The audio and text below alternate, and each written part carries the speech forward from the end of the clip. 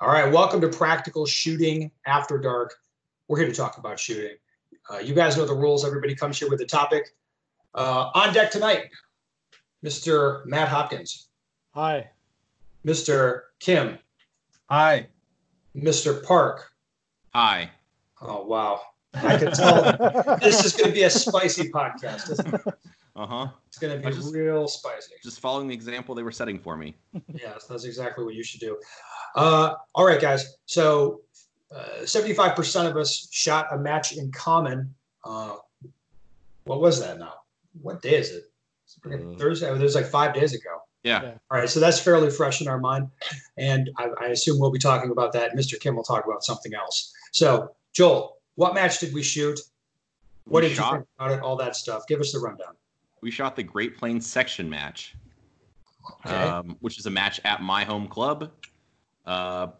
Ben and Matt and our friend Jared Sasquatch came and shot it. Well, obviously other people too, but they stayed at my house. And there's many other people that also feel like they shot it. Uh-huh. Listening. All right. Well, you tell me more then, Ben. No, I don't want to. Well, this year the match was a bit different than previous years. We had a bit of a unplanned change in management. Well, so hold on. Let's back up. Great Plains section at your club in Omaha. So that's the pretty much your only option for outdoor shooting in Omaha. Yeah. Correct. I've been to that club many times. I think I can't remember how long ago I first went there. Maybe 13 years ago, 12 years ago was the first time I was there. It's always been a nice club. It's got for sure. There was 2008 Area 3. Yeah. I was there. I shot that match, Matt. I won that match. I think that was the first time we actually squatted together. Holy shit! Look at that. Oh, wow. That was when I got really sick with the heat, didn't I? Yeah, they had to 4-wheel you back and forth. Well, no, they came over. They're like, "Hey, dude, you're done working. Like, you are done." I was like vomiting, picking up steel, as I recall. Oh, yeah. Good. I've gotten better at the heat management since. You're probably drinking Mountain Dew to hydrate yourself and energy drinks, of course. Pure Red Bull at that point, I think. All right. I don't know what it was, but I'm sure it was not water.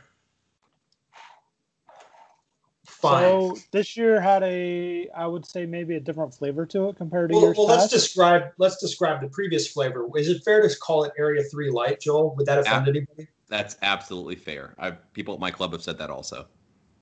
I mean, and I don't mean that in a negative way, just like a descriptive. So, but people don't know what Area 3 is, though, maybe. Well, let's tell them all about it.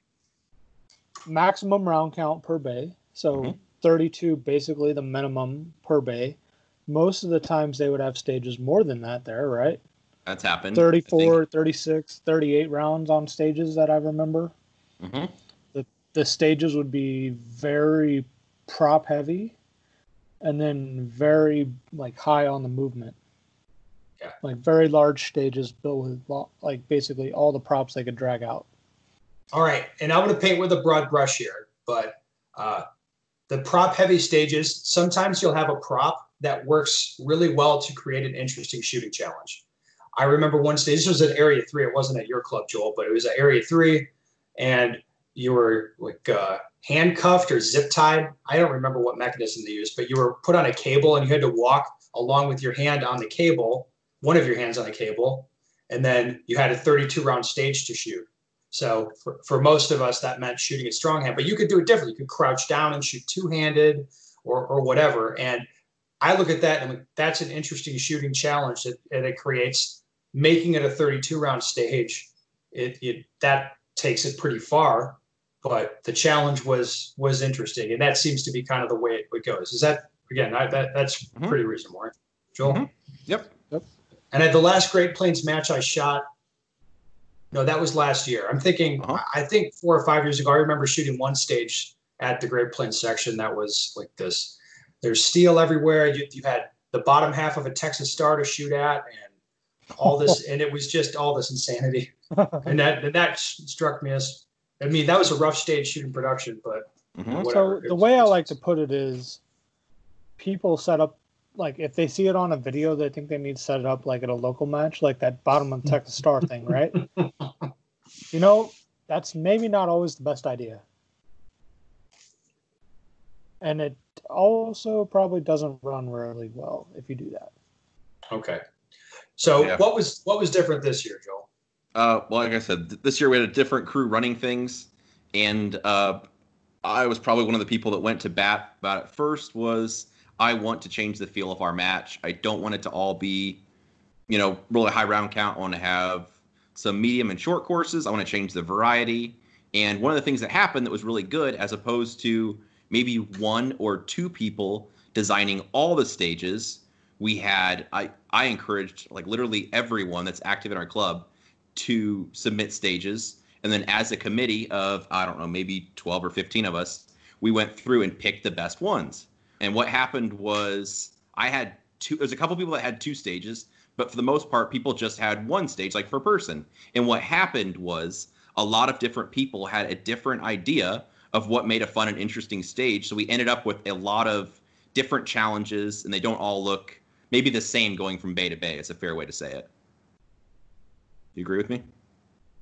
I agree with you. There's some a- movers. There's a lot of shooting while moving. There was tight targets, not a lot of long shots, but plenty of high risk shooting. Yeah. It was fairly well balanced. So that created a good variety. Yeah. So I think that was probably the main, like from competitors showing up to shoot the match, that would be the main difference they'd see. Was I felt like the match felt a lot different, and we had, I guess not to like brag on the group or anything, but there was a lot of stages where as a group we had a lot of conversation about what the best way to shoot it was, and amongst a squad of very strong shooters, people still were shooting different plans and were successful at it. There wasn't just a clear cut one way to shoot the stage. And maybe some stages they say there's options, but you're kind of a dummy. You're kind of a dummy if you pick, one of the options that people would say. Whereas this had legitimately, there were a lot of different ways, and based on your skills, how you wanted to leverage your abilities, there's a lot of different viable options, which made it fun. Even though, sorry. Sorry, I watched the match video, and there's at least like two stages I saw. Definitely high cap division versus low cap division had different plans, and I thought that was interesting taste big, too. Yeah. That was definitely big. It's one thing I noticed on it, at least. And I don't think people recognized some of the let's use stage 10 as example, the bear stage, right? Mm-hmm. So you had probably the toughest shot of the match. Well, hold on. Let's describe what we're talking about. Yeah. So for people who, so 99% of the audience who wasn't at this match, there's a stage where you pick up your gun and load it from a table, and on each side of the stage, it's just some lateral movement, and on each side there's a plate with a no shoot behind it. It's not super far. What would it be, 12 yards, something like this? It wasn't. Yeah. It wasn't maybe really even closer. Far. Yeah. It wasn't probably the hardest shot. It was probably the most risky shot. Yeah, but if you miss that shot, you're going to have a problem hitting the no shoot. You're going to get hammered with the no shoot. And then on the lateral movement, there were some targets under a table, so you could shoot them while you crab walked, I suppose. But most people weren't quite comfortable with that. Mm-hmm. Definitely different options on that one. I saw several videos of people shooting it on different squads than us, and they shot different plans than us even. I mean, I guess the real ticket was like, did you want to come in on the steal or not? Our whole squad chose not to, but I saw other squads choose it to do that. Sure. Yeah. Or I was thinking of even 6, which was the most, I thought maybe the most vanilla stage. There was still a lot of genuine conversation about how to shoot it differently. And it was, vanilla, which is fine. But there were still a lot of options, and based on your ability, the orders you chose. So, and on that one, I don't think it actually mattered. Like, maybe not. Come out at the end, I don't think, either of the two main plans kind of really mattered. It was kind of how you executed and what you shot on the targets. Yeah. All right, Joel. So when your club did this management, I don't want to talk out of turn, but you structured things differently, and I pushed you, I know, because it's a structure I've seen work well at other clubs that are situated similarly to yours, where you have a lot of guys that are motivated and involved. So you have a lot of very involved people there. I don't know if you know how unique it is, but most clubs that I go to, I don't see guys out there training. If you're out there on Saturday morning and there's no match going on, I'm going to see like 3 people at least I know that are out there training. Yeah, and that's really cool. That's unusual. I mean, for me, I go out and I practice by myself because nobody's out there. I kind of looking around, like, so what's not possible at my club, at your club, you can have this kind of decentralized structure for running things. You can have a lot of people involved and let them all be kind of empowered to design stages and build stages, do stuff. And I really like that. I think that's cool. Yeah, we have an awesome group. Really do.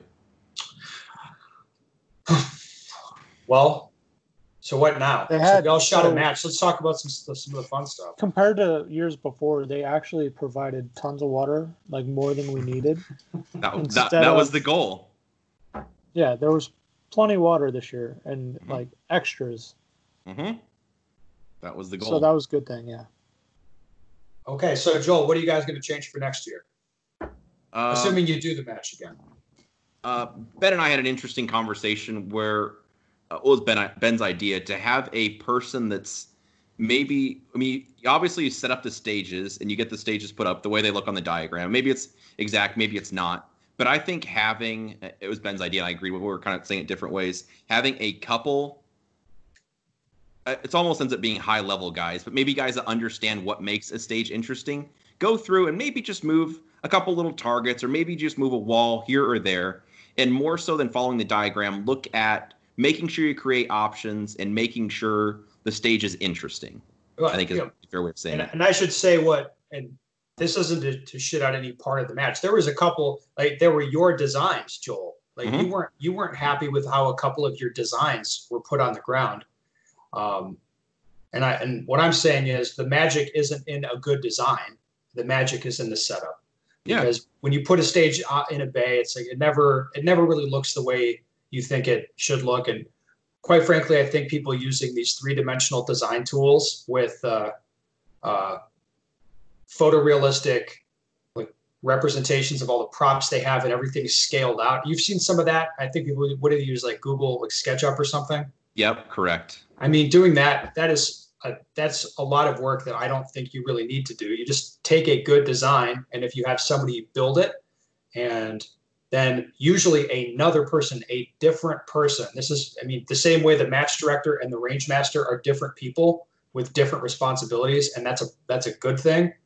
Having one person or group of people build a stage, and then another person or group of people go and vet the stage for safety, obviously, and then add it like, hey, we're going to add a vision barrier here to block this target off. Or a good example is like one of the stages that you guys had. There's a Texas Star and a Swinger and a few other things to shoot. And the way I looked at that, I'm like, I don't see any reason to just not stand here and shoot all of these things right from this spot. And you've been around, if I'm building a stage for a class and I look at it and like, oh, this is very convenient to do it this way. I look at the stage and I can see a lot of things from a lot of different places, but I just see the most convenient way to do it. And I think everyone's going to do it that way pretty much. Then I just would take that option away. Yeah. I would just like, nope, fuck that. I'm going to take away the convenient thing and make you figure out among the less convenient options how to do things. Yeah. And to accomplish that, it would just be like adding a no shoot or adding a wall or maybe even some barrels. Simple stuff. Just a very minor little tweak. Yeah. Not really fundamentally changing anything. Just. The only thing I can see downside of that is people having the time to do it. Sure. It gets might not done be a problem during with the you guys. range master's safety vetting, I would think. Right. This is not a time thing. It really doesn't take much time. Depending on setup, I think it would. Like if they're rushing around, they only have 1 day setup to do 10 stages. It kind of depends. All right, Matt. You've built plenty of matches, right? Yeah. All right. Does it take you substantially more time to build a good stage as opposed to a shitty one? Does it take me? Yes. Does it take you? Exactly. Oh. There you go. Case closed. But you're not going to have one person building the whole thing. But I know they started pretty early on the setup, right, Joel? No, it was a very well done match. So, Joel, you got to plug your trophies, right? Only thing I would suggest is not 2-3 per target stages. I agree. And the only thing to get it more Area 3 light is take one of those to 1 per target. There you go. That's true. More shooting is more fun. That's right. So, on this podcast, Tyler Turner brought up a trophy option they had at their match.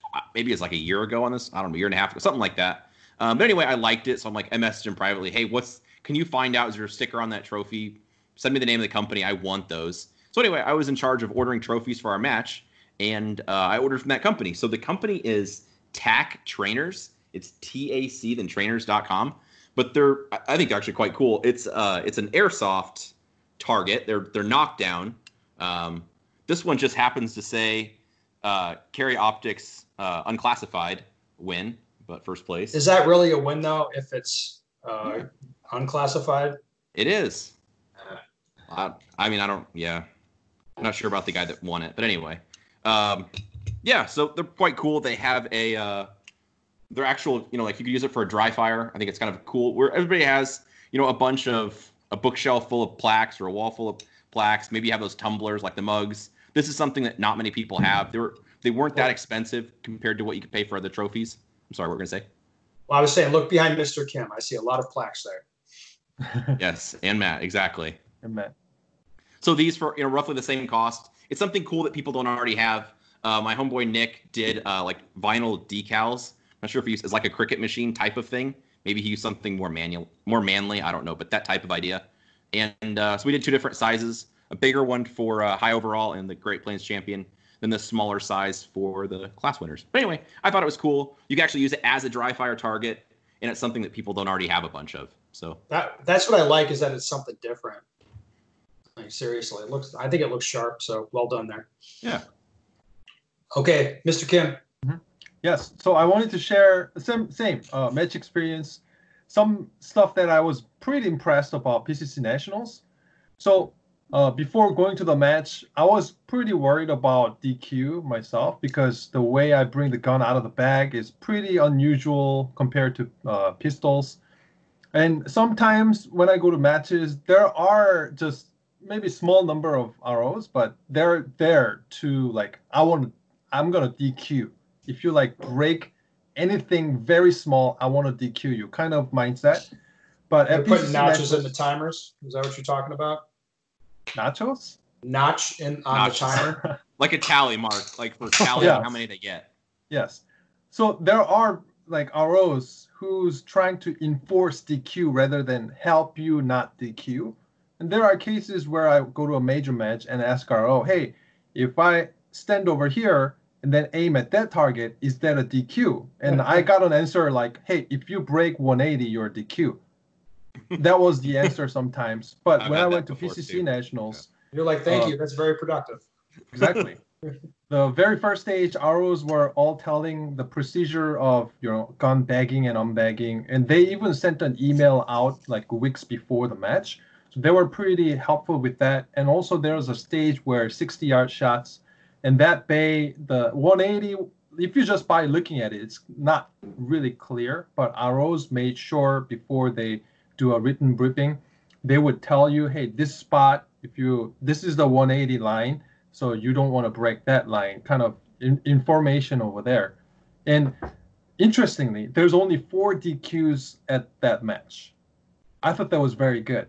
Yeah, and for nationals. Yeah. All the ROs I talked to, because I asked so many questions because that was my first PCC match, and everybody was very good helping for not to DQ, That was pretty impressed mindset.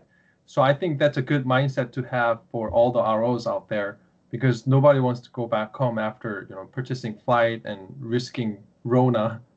And the second one, I was very impressed. The same bay, 60 yards bay, there was ATV to score around. So they were very fast. Even though the challenge was great and the distance target, if there's no ATV, it would have taken a lot of time to go through squats through that stage. But they were being pretty smart on the scoring part.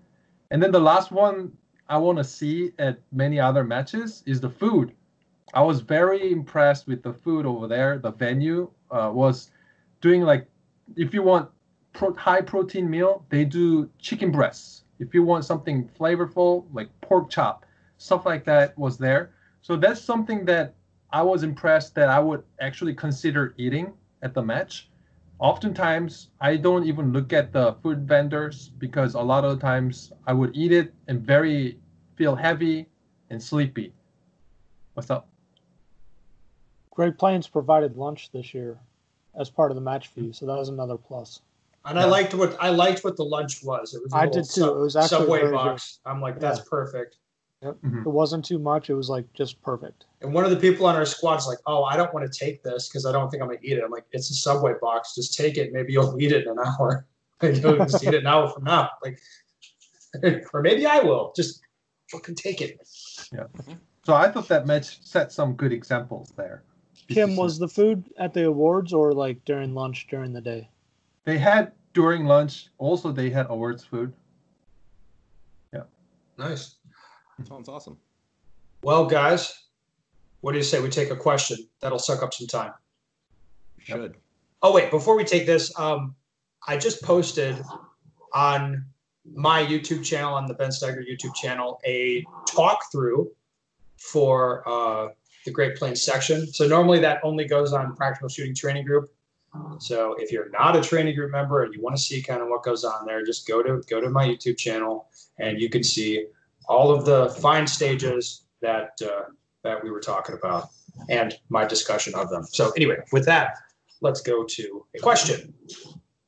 Okay, hi, I just found your podcast about a month ago and went back and listened to them all. Oh, I help run local lot. clubs USPSA matches, and I've noticed you mentioned on some of your podcasts about the lack of stage design making stages boring. My question is, how can I make stages not boring? Can I answer first, guys, and then you Please. kind of fill in where I don't? Okay, so instead of the conventional way I think people design stages is they think of stuff that they want the shooter to do. So like, well, like it's like start position first, and then they think about how many rounds it's going to be, and they kind of set the targets out and block things off with the walls. Like they do that kind of style of stage design. What I recommend instead, this is the way I build stages, and I think it's faster and better, is I pick a few points that I'll want people to go to engage targets, and then I'll make targets available only from there. I fill in around with more targets, and I kind of think about how do I think people are likely to shoot this stage. And I kind of touched on this earlier, where I was like, if I see the convenient way to do it, I want to try to mess that up. Like if I see an array of 4 targets that, okay, everybody's going to just stand here and shoot these targets, maybe I'll just take a vision barrier and force people to move around a little bit, kind of break it up. So it's about, what I think makes it interesting is taking a kind of a shooting problem and making it so that even you're not really sure how you want to do it. Even yourself, like you don't know the solution to the problem. I don't even pick a start position. I just design the stage with the targets I want, around, like spread things around, and then I'll pick the start position last. So what that does is I'm not kind of providing the solution to the problem. I'm just constructing a problem that again, I'm not even sure how I'd want to solve it. It's just, here you go, an open-ended stage. So you don't say like, I want to maybe put a hard lean on this one. Well, yeah, I can think about specific challenges that I want to put in, but it might not be, it might be if I put in a hard lean, Matt, let's say typically like you just being a shooter, you want to shoot that at the end of the stage, right? It totally depends on the stage. Right, but if convenient for you would be you finish on a hard lean, or you finish up with that, and then you don't have to get out of that position, right? Right. So I might then just put the start position over towards that, so that would get taken away. That sort of stuff is what I'm talking about. Yeah. Oh, that's good. Yeah. I don't think that's out of the realm of possibilities though. So, like, I won't actually design start positions either. Like, it's like what's best. And I have a hard time, like I have a bad way of doing mirror stages, and that doesn't always lead to the best stage. Like I'm like, well, how can you see this left-handed or right-handed? And most of my stuff ends up being mirrored, like same on both sides. Yeah, I'm not a big fan of the mirror stuff. What do you got, other guys? Any other suggestions? Yes, I like. Oh, sorry. Go ahead, Kim. Oh, love you. Thank you. So one of the most fun stages I've ever shot, like local matches wise, one of the club, sometimes what they do is they basically copy really famous matches for example, Warshoot. 2 years back, I think, they actually copied some of the stages from 2014 Warshoot. maybe not exact copy of it, but very same design of the stage, maybe different distances, etc. But it made me and other shooters too feel like, oh, this is like the top quality stages, or at least the highest competitive shooters would shoot at the World Shoot. So I thought that was really great idea to just kind of maybe copy or small modification to national stage or World Shoot stages. Yeah, that's a good place to start. But Yeah. like we talked about earlier, be careful with that because the magic is in the setup. Yeah. So you could take a really good design from a prestigious match, and if you set it up kind of fucked up, you're gonna have a problem. And then when I'm designing stages, I have no idea, literally none, what the stage plan is going to be. You know, I'll design something and it's like, what's like, I don't really know. Like, we'll have to wait until we get it set up and look at the stage. And then the other thing, maybe that's not as interesting, but just a thing that I think is quite important is I like designing stages where if you see the targets, you can shoot it. And if there's an issue with a safe angle, I will move a barrel or a wall because I don't like it where you have to draw on the, you know, you're carving some line on the ground or spray painting or, oh, if you shoot this target from here, you're going to have a problem. It's going to be a safety issue. So I like setting up stages where if you can see the targets, you can shoot it within reason. Because obviously maybe you could look way back past your shoulder or something ridiculous.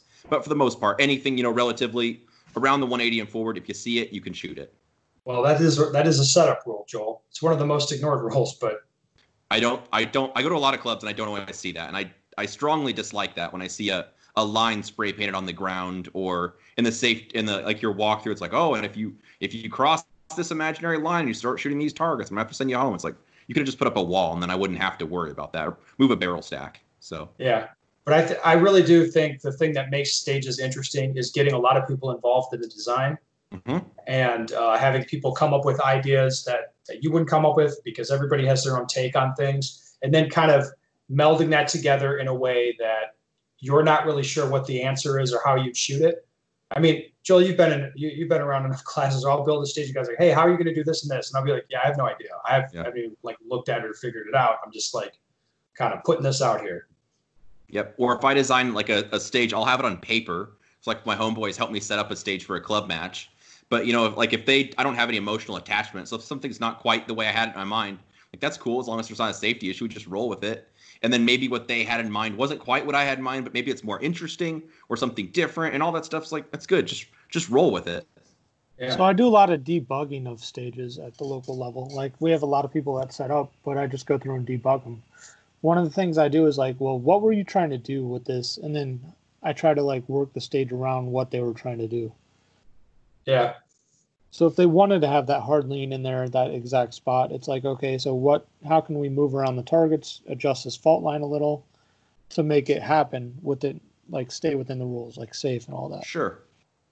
Yeah. Well, there you go. Another bang up podcast. Indeed it was. Fucking A. Me do the line for you? Yeah. Listeners, if you have a question you want the answer to, go to my website, spensteger.com. Send me your email. We'd love to hear from you. We would.